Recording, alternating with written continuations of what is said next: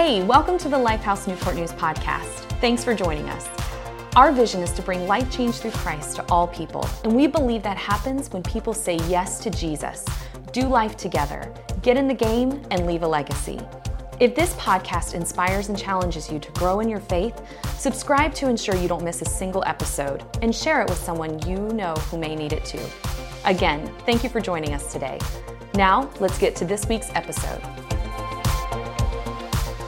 Today, though, we are continuing. We started a series last week called Pray Like Jesus, where we're going to take the next 4 to 6 weeks. I'm not sure yet. And we're going to really study and say, if we're going to like Jesus this year, one of the central themes and central focuses of Jesus' life was prayer. But it's not just what he prayed, it's when he prayed and who he prayed to. So we are going to dive in today, and we're going to say, not just what Jesus prayed, because last week Isaiah, he started off with this concept last week of saying to pray like Jesus is to pray God's will. And to pray God's will is to pray this: God, I want what you want. Can we say that together right now? Say, God, I want what you want. One more time. God, I want what you want. And here's the thing, if we're going to pray like Jesus, you will see Jesus did not pray according to what he wanted. He prayed according to what his Father wanted. But the thing is this, right? Trying to get to know what somebody wants only occurs through relationship. Like, I've been married to my wife for 13 years. And I don't know about you, but that question on date nights would always rise up. Where do you want to eat? For years, it was like rolling dice. So, I know, John, just whatever you want. Oh, okay, cool. Olive Garden. Well, Italian, I don't know of Italian. It's like, it's like for long, like I did not, but now that we've been together for 13 years, I pretty much know what my wife wants is going to be boiled down into one of three things. Five Guys, Mexican, or something Italian. Like, I know it's going to fall within one of those, but that has occurred how? Being in relationship and daily communication and going through this thing called relationship. And the thing is this, right? The purpose of prayer is ultimately relationship. We can sometimes think prayer is just about you getting what you want. You coming to God with a bunch of list needs like he's Santa Claus or a genie. But the ultimate purpose of prayer is relationship. And the life source to any relationship is communication. How many of y'all been in those relationships? You're speaking and you speak and you're just like, do you understand the words that are coming out of my mouth? Because you're talking, but they can't understand. They're talking, you're communicating, but they're not understanding.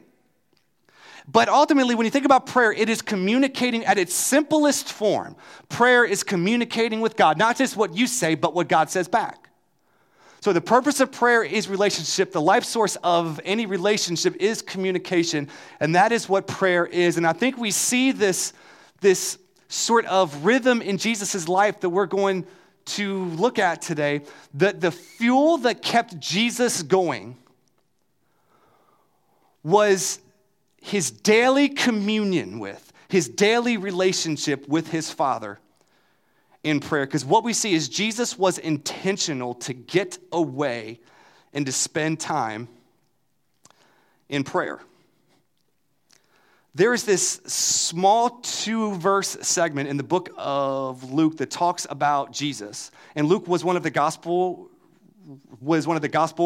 writers, which if you go through this pray like Jesus journey with us, you'll actually read through the whole book of Luke. And Luke was a historian who put together an orderly account of Jesus's life and what happened. But one of the things that Luke points out that we can so easily pass over, but gives us a glimpse into the kind of prayer life and how we need to be as followers of Jesus to pray like Jesus is actually found in Luke chapter 5, verses 15 through 16. And it says this here. It says, yet the news about him and him being Jesus spread all the more so that crowds of people came to hear him and to be healed of their sicknesses.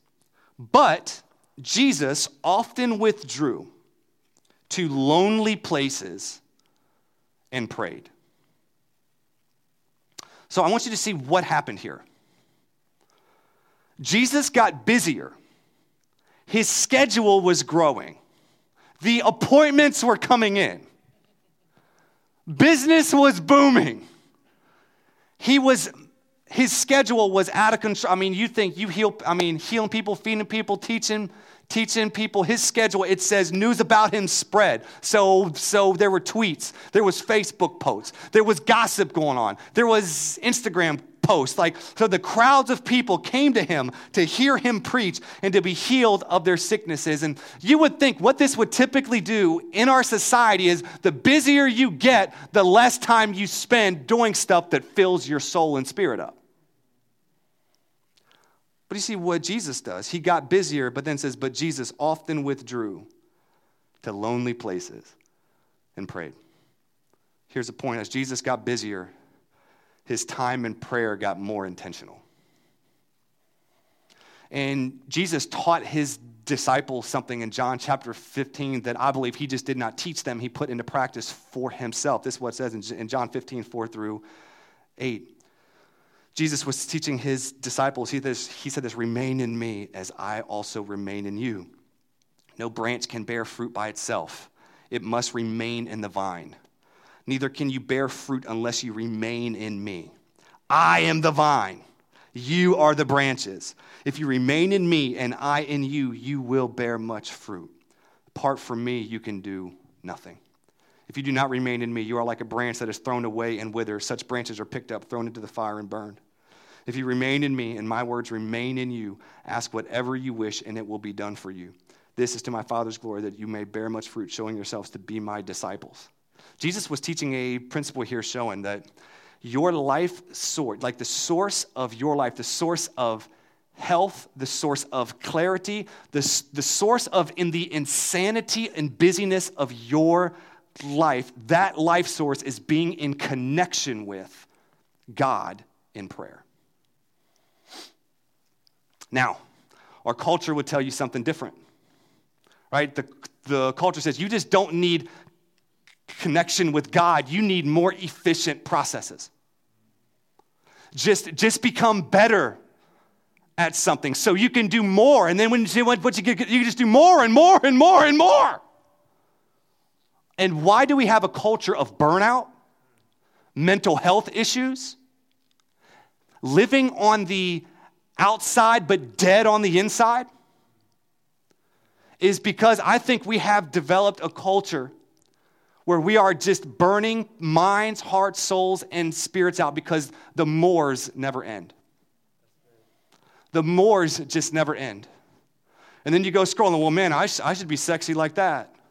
I need to work out more. Man, wish I was skinny. I need to eat less. Man, look how efficient they are. I need to have a better to-do list. And all of this stuff, just like mores and mores and mores. And what does that do? When we don't do the mores, we develop guilt. And then we develop, I'm not good enough. And then that goes into our self-esteem. And then our self-esteem puts us down in a spiral. And then do y'all feel this? Like, I'm trying to put words to what you're feeling. But I'm also saying there's another way. As a follower of Jesus, that Jesus modeled us and Jesus showed us. It says he often withdrew to lonely places and prayed as his schedule got busier. I want to focus on that word often. It says Jesus often withdrew. Here's the thing. Jesus had a rhythm. He had a schedule. He had a discipline of getting away to spend time with his Father. And I think we miss this about Jesus often. Is Jesus was not just the Son of God and did what he did because he was the Son of God and because he had a great destiny. A lot of what Jesus did was because he had a lifestyle of discipline. Jesus was 100% God, he had 100% man. So do you know all the cravings and feelings, urges and stuff that you feel? Scripture says Jesus felt that. But then it said this, Jesus often had he had a rhythm, a schedule, a discipline of getting away to spend time with his Father. Jesus did not just have the desire to do good things for God or to pray. His disciplines matched the desires of his heart, which ultimately led him towards his ultimate destiny. Here's the thing, we miss that about Jesus. Oh man, Jesus healed, Jesus did stuff, he taught so good because, man, he just was the Son of God. Yeah, but you can also see at 12 years old, he was in the temple with these ballin' rabbis asking them questions and learning and studying. He just wasn't smart because he was the Son of God. He was smart because of his disciplined study and reasoning in the synagogue. We miss that about Jesus. Completely miss that. But when I look at Jesus' life and when I studied the Gospels and said, what is worded in the Gospels that shows what disciplines or customs that Jesus had? And let me show you the three that I found and that I saw, like of where it was worded to where Jesus had a rhythm or a discipline. These were the top three things that I saw. First off, the one that we're studying now, Luke 5:16. He often got away to pray. That was one discipline. The second one, though, is this. In Luke 4:16, it says, he went to Nazareth where he had been brought up, and on the Sabbath day, he went into the synagogue as was his custom. Jesus went to church. I think we missed that. I mean, how many Christians nowadays are, I love Jesus, but not the church? I mean, what if Jesus was like, I love myself, but I'm not going to the synagogue?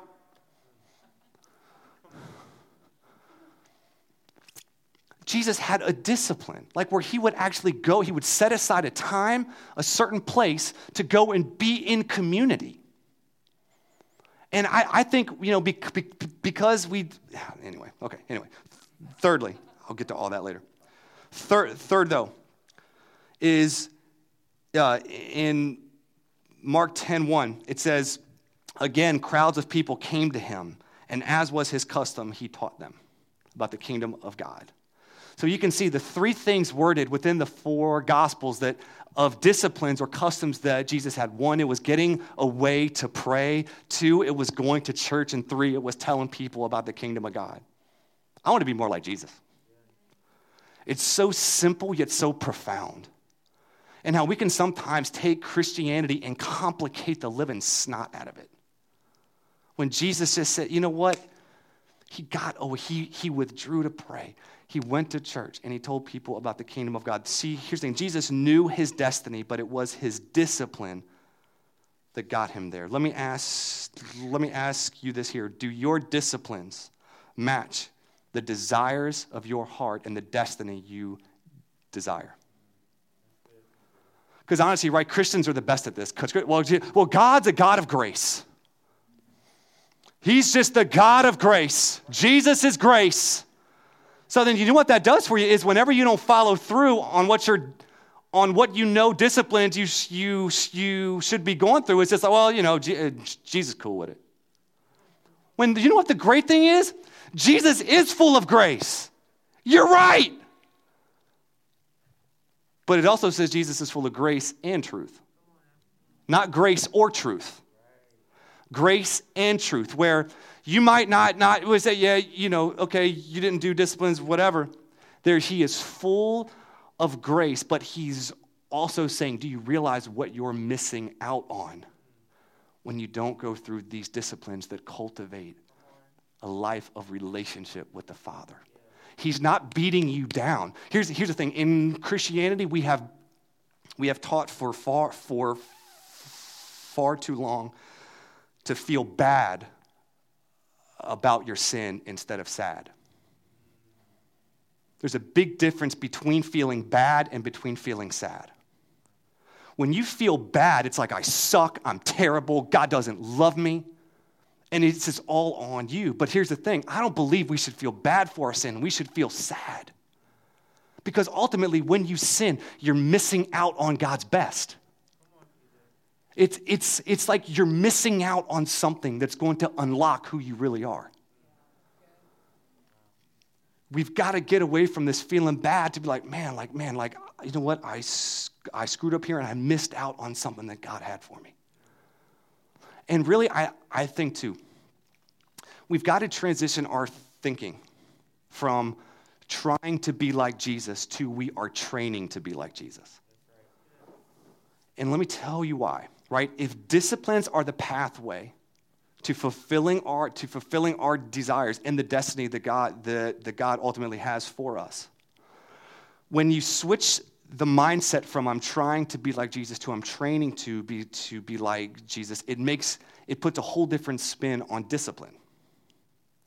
Right? Because he's like, some of you struggle because you try to do the right things, right? How many of y'all been in this same cycle, this same loop? Trying to be like Jesus, man. Cussing people out, though. Hate everybody. Like, you got this, and your laundry list is different than this laundry list. You got the stuff, it's like I'm trying to be like Jesus. And then whenever you try and you fail, many of you get into what's the point? I can't do it. Why? Why even try? And then that puts you in a downward path of developing terrible habits, life-controlling addictions, that then you realize once you get down to the bottom, you're like, man, I got to try again. I got to try harder. And then you try hard, and you realize you can't do it. And then you just get down depressed and mad and angry at yourself. You feel bad, so then you get shame and guilt and condemnation to bury you deeper. This is the cycle so many Christians are on because they're trying. But let me release you today. Let me release your heart today. You are not if you said, Jesus, you are my Lord and my Savior, and I want to be like you, you are not trying to be like Jesus, because there's not enough trying you could do to make you like him. Trying is useless activity. Why? Because there's nothing you could do to make God love you more or to make God love you. He loves you because of what he did. You could not live a perfect life. Jesus did. You would be a totally imperfect sacrifice because you sinned. If you went and died on the cross, God, look how much I love you. You're imperfect. But Jesus went and lived a life you could not live, a perfect life, went and died a sinner's death in your place. He just didn't die for you. He died as you. But then the thing is, he died, but death could not hold him down because he never sinned. So the thing was, his spirit, though his physical body died, his spirit never died. So the thing is, right, whenever you see Jesus rise from the dead, his spirit overtook his physical body, and life just exploded out of him because death could not hold him down. So the thing is this, right? Jesus, whenever you say you put your faith and trust in Jesus, essentially what you're doing is you're saying, I'm not trusting my own good works, my own way. I'm throwing that down and I'm receiving the gift that Jesus won and Jesus purchased and Jesus bought for me. I'm not trying to get it. I'm receiving it. And that's what makes it grace. That's what makes it grace. And that's why Paul says you're saved by grace through faith, meaning grace is a gift. You simply receive it, and it's received by putting your trust in what Jesus did, not what you did. So then here's the crazy thing. You are automatically, when you receive that free, which your identity becomes who Jesus says you are, which is healed, forgiven, loved, chosen. And the thing is this, now you aren't trying to be those things. You already are. So then the thing is this, the disciplines that Jesus invites us to do the purpose of them is to train you to be who you already are. You're not trying to be someone, you already are like Jesus because of what Jesus did for you. The disciplines bring that out of you. I hope y'all are getting this. Because sometimes I can explain stuff and I get it. But I'm like, y'all ain't getting it. Because y'all, this is so freeing. This will save you so much grief, heartache, because then you see disciplines differently. You don't see them as curses thrown on you. You see them as blessings to be received. Of when Jesus went and Jesus often withdrew to lonely places and prayed. He was building the relationship he already had with God, with his Father. And here's the thing, right? As you switch from trying to be like Jesus to training to be like Jesus, you'll see discipline as a blessing. You'll see the opportunity to read the Bible instead of I have to I get to. You'll see prayer of, oh, God, I got to pray, God's going to hate me, to I get to be in relationship with the God, the King, creator of the world. It'll take all of the things that throughout your whole life, well, I got to do this so God won't hate me.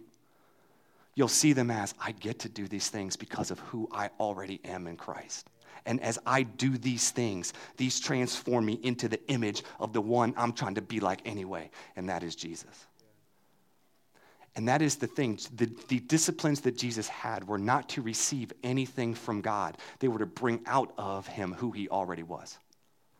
I hope you're seeing that. But y'all, the thing is this, right? Let me tell you, 3 prayer killers / relation, like these 3 things will kill relationships and kill prayer. Because these are the 3 things that culture is trying to tsunami you to do and to be. The first one's this: hurry. Sorry, I'm going to take this coat off. I'm sweating to death. Hurry, distraction, and formulas. And we're going to walk through these 3 things. If you want to kill any relationship, whether it's a spouse, whether it's a friendship, whether it's your prayer life with the Lord, the 3 things that are particularly unique about this culture that we are currently in the United States is these 3 things will kill it. Hurry. Let's talk about hurry. You feel just the hurry we're in? We're like, Jesus, I love you. I know you can do anything, but you got 30 minutes to do it. I got a game to watch. I got a movie to see. I got a show to binge watch. And it's like we're giving the God that created and keeps time a limit. Michael Zigarelli, speaking about hurry and distractions, said this here. He was at the Charleston Southern University School of Business, and he conducted an obstacles to growth survey of over 20,000 Christians across the globe and identified hurry and busyness as a major hindrance to growing in your relationship with the Lord. He said this, and maybe the case that Christians are assimilating to a culture of busyness, hurry, and overload, which leads to God becoming more marginalized in Christians' lives, which leads to deteriorating relationship with God, which leads to Christians becoming even more vulnerable to adopting secular assumptions about how to live, which leads to more conformity to a culture of busyness, hurry, and overload, and then the cycle begins again. Samuel Chadwick said this: hurry is the death of prayer. John Mark Comer, a pastor in Portland, Oregon, shared this description in his book, The Relentless Elimination of Hurry. He shared this personal account. He said this: hurry and love are incompatible. All my worst moments as a father, husband, and a pastor, even as a human being, are when I'm in a hurry. Late for an appointment, behind on my unrealistic to-do list, trying to cram too much into my day. I ooze anger, tension, a critical nagging, the antithesis of love. If you don't believe me, next time you're trying to get, and this is so my life. If you don't believe me, next time trying to get your type B wife and 3 young, easily distracted children out of the house and you're running late, just pay attention to how you relate to them. Does it look and feel like love? Or is it far more in the vein of agitation, anger, a biting comment, a rough glare? Hurry and love are oil and water. They simply do not mix. Bill Gauthier said this: to live unhurried is not just about the speed at which we're moving, it's especially about our attitude. Hurry is a symptom of exaggerated self-importance and trying to do too much. It steals from us the precious moment at hand. Can you feel this? This is what our culture is trying to just tsunami us with. Hurry, efficiency, get it done. I mean, we want spiritual growth to be some app download on our phones. Why am I not different, Lord? Hurry. And really what you see in Jesus' life is something called a process. But one of the things that we prioritize in our culture is trying to circumvent a process so we can get efficiency. When that is good when you're working in a business, but terrible when you're talking about being developed and shaped and formed to be more like Jesus. That takes a while. But we are a formulamatic people. Give us 5 ways, 3 ways. When really what we see in Jesus' life, there was one way of going through the process. Not only, though, hurry is a cultural hazard for us in developing prayer, but also distraction. My God. Can y'all see that? That's a phone. Like, how many know this is the biggest blessing and the biggest burden in your life? It's just a tool of distraction, right? And distraction is killing us. I mean, do you just feel how it's like everything is just shouting, look at me, right? So much so, the experts say that within the last 20 years, our attention span as a United States citizen has dipped from 12 seconds to 8 seconds. And goldfish have attention span of 9 seconds. So we've dipped below the fish. But this is what our culture is training us to do. Why? Whatever gets your attention gets your resources. Have you ever just, I mean, it's crazy how many impulse buys I've done scrolling on Instagram. I'm like, how did they know I needed that? But I really didn't need it. It just heard me talking about it. Weird. But there's a battle for your attention going on. So much so, economists are calling our current economy the attention economy, where the economy is totally built on how in the heck can we get people's attention. It said the companies are said to be in an arms race for people's attention. James Williams, who used to work for Google but left to study the ethics of persuasion and attention at Oxford University, said that the tech industry is the largest, most standardized, and most centralized form of attentional control in human history. Sean Parker, who was the first president of Facebook and is now a conscientious objector to social media, said this: the thought process that went into building these applications, Facebook being the first of them, was all about how do we consume as much of your time and conscious attention as possible. And that means that we need to sort of give you a little dopamine hit every once in a while because someone liked to comment it on a photo or post or whatever, and that's going to get you to contribute more content, and that's going to get you more likes and comments. It's a social validation feedback loop, exactly the kind of thing that a hacker like myself would come up with because you're exploiting a vulnerability in human psychology. My God. Our culture is being meticulously designed to distract you and get you what? Addicted. And really, it's almost like through all the noise, through all of these shiny, sexy things saying, look at me, look at me. It's almost God is quietly out there saying, when you're ready, I'm here.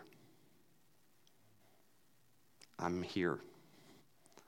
But as United States citizen, the belly of the beast that we are in, the tsunami that we feel and know are true is hurry and busyness are just trying to consume us to where we can't even hear the voice of God and to where we don't even strive to do as Jesus did, often getting away, often withdrawing to lonely places so we can pray. I mean, how many of y'all feel that? Like you have a desire to pray.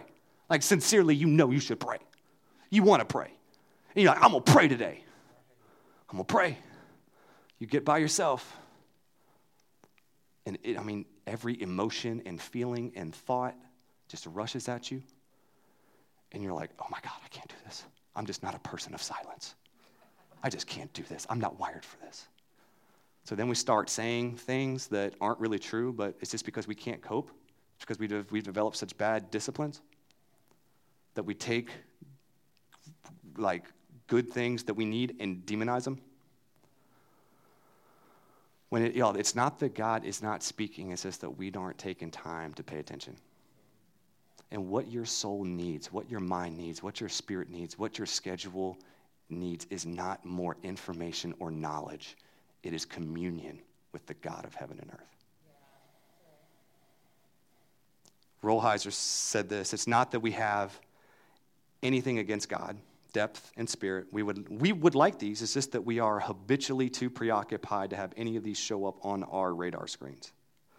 We are more busy than bad, more distracted than non-spiritual, and more interested in, now this is obviously before COVID, more interested in the theater, sports stadium, and the shopping mall, and the fantasy life they produce in us than we are in church. Pathological busyness, distraction, and restlessness are major blocks today within our spiritual lives. Do you feel this? It's almost like we have been offered and given two paths. In our, right, it's either the path that Jesus gives us, offers to us of saying, hey, look, often withdraw yourself to get in a place of communing with me and you'll find your life source. Or the culture's way that says, I'm going to get you so busy, so distracted, and help you see prayer as just some formula that you won't be able to carry out the desires because you won't cultivate the discipline. Put that slide up. These are the two paths that as followers of Jesus, we are offered and given. Not just in what we pray, God, I want what you want, but how can we pray that if we don't have time set aside to actually do it? And not just pray, God, I want, but then actually listen to hear what he wants. So y'all, the truth is that so much about prayer is practical. What to pray, yes, but then you've got to have the discipline to set aside time. But the disciplines are not burdens, they're blessings.